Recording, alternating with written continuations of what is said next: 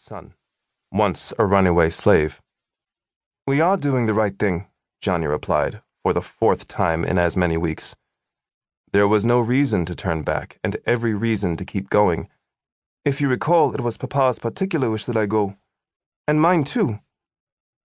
"Yes," she smiled. "Ever since your Papa read to you your precious Constitution of the United States." Eliza referred to the fact that, by the age of 10, her son was a patriot in love with an America he did not know at all. "Isn't that yours too, Mama?" "I don't know anymore," she shrugged. In the fresh air, some color returned to her face. Then she brightened. "I know I shall be happy to see my friends after all this time. But for you, my love, there shall be no turning back once we arrive. Are you ready?" "Of course I am. I shall try to be a good white boy." Eliza looked with unabashed adoration at her child. Standing at near 6 feet, Johnny was very tall for his 15 years. He had golden brown hair that fell in curls to his shoulders. But in the sea dampness, his hair became a kinky halo about his round head, like a child's drawing of the sun.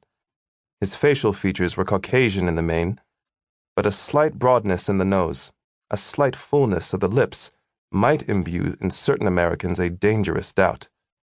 In Barbados, everyone thought of him as black, as he himself did.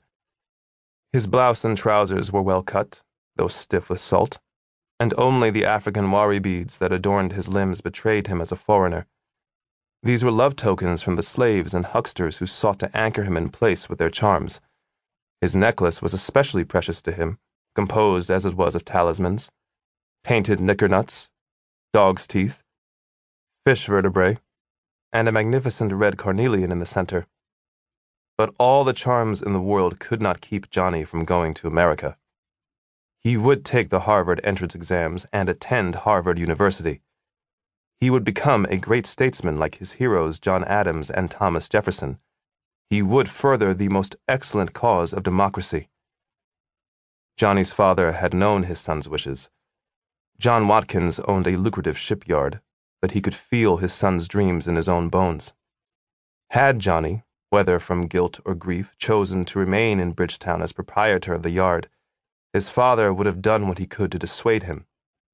But no persuasion was necessary. They had lost John Watkins 6 months previously to a putrid fever. He had always been so strong, so full of life, that even now it was hard for Johnny to believe he was really gone. But the fever took hold of him, locked its death jaws, and would not let him go. In that last week, Eliza would not leave her husband's side. Toward the end, she called Johnny into their chamber. All week, he had sat just beyond the chamber door, waiting. "Johnny," he started, and then rose from the chair and stood in the doorway. John Watkins endeavored to sit up to see his son. "Come, sit by me, child," he said. Johnny sat in a chair by the side of the bed. His father looked up from his pillow. Though ill, he was yet a very handsome man, with taupey skin and clear sea-blue eyes. John Watkins's father had been the governor of New Hampshire, his mother, a pretty house slave, not 16. Eliza always liked to say that she had fallen in love with his father's outward beauty first, and that it was mere luck his soul was not a disappointment. Johnny knew she spoke in jest. His father was uneducated, yet he was the best of men, the kindest, and the most honorable. John Watkins reached for his son's hand. Johnny took it. His father's hand was very rough, like sandpaper. His hand had once been crushed, but his father never told him how it had come to be so. He regained the use of it, but never the strength. The feeling of his father's ruined hand in his own strong one made Johnny burst into tears. "You see, Eliza," John Watkins smiled and patted his son on the head, "the very thought of shipyard work revolts him." "No," Johnny objected. "It's not that, Papa." "Are you certain, son? You're very fair, Johnny. You might parlay my wealth into even greater wealth and comfort for yourself and your family."